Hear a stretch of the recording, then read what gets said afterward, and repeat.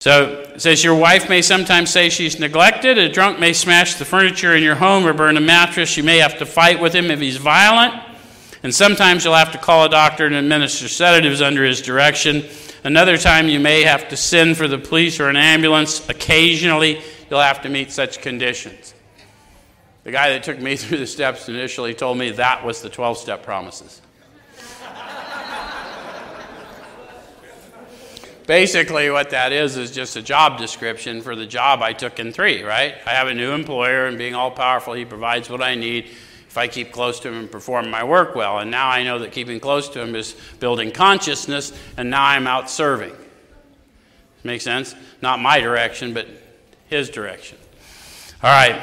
So it says we seldom allow an alcoholic to live in our homes for a long time. It's not good for him, and it sometimes creates serious complications in a family. So we don't want to overhelp. It's a hand up, not a hand out, because we don't want them dependent on us. Yes? Okay. I'm going to jump from there over to 98. And last week we talked about 10 and 11. We talked about growing in understanding and effectiveness. And I said understanding of what, effectiveness at what. And then I promised you this week we'd take a look at what we're growing in effectiveness at. And now they're going to tell us in 12. Make sense? Now we're serving. So it's not the matter of giving that's in question, but when and how to give.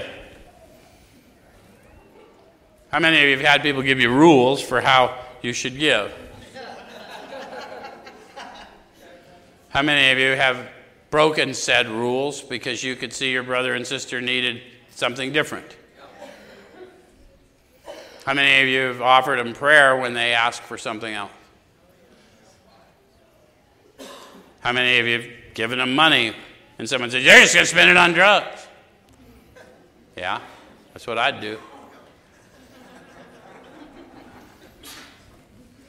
Who do we get our rules from now? Power within. I know I'm telling you what to do or how to do it.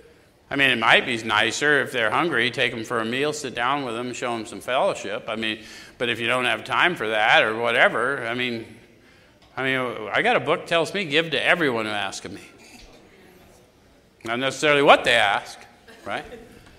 Okay.